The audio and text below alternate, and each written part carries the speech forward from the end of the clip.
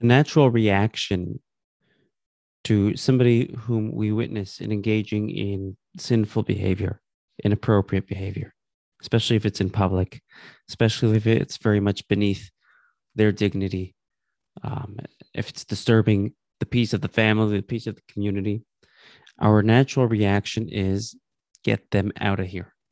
Get them out. Get that kid out of my class. Get this person out of the community. Get this kid out of my home. But is that the Jewish approach?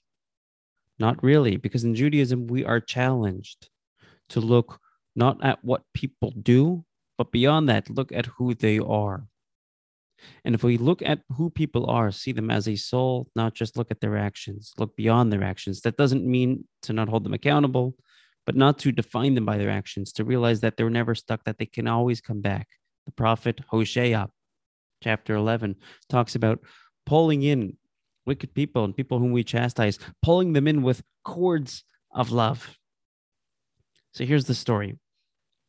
There was a person who was making major breaches in the community, disturbing the peace, um, beyond what would be appropriate, socially appropriate, antisocial behavior. Some commentaries on this story in the Talmud maintain that it was a bandit, it was a thief, it was whatever the behavior was. It was pretty bad.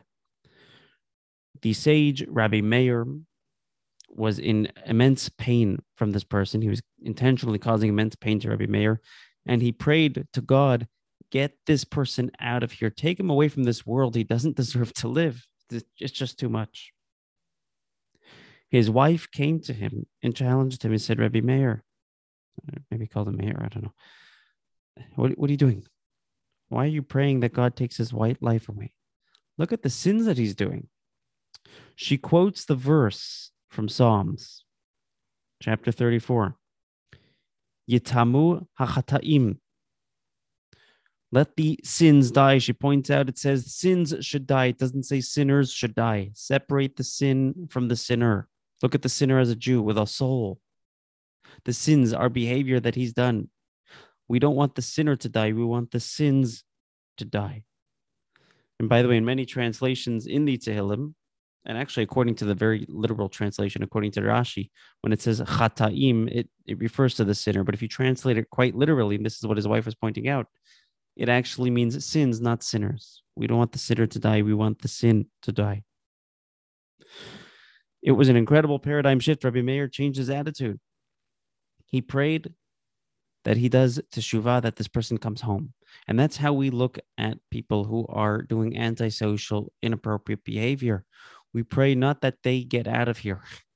We pray that they come back and that the negative part that they're in, that negative behavior they're engaged with is something that they leave behind.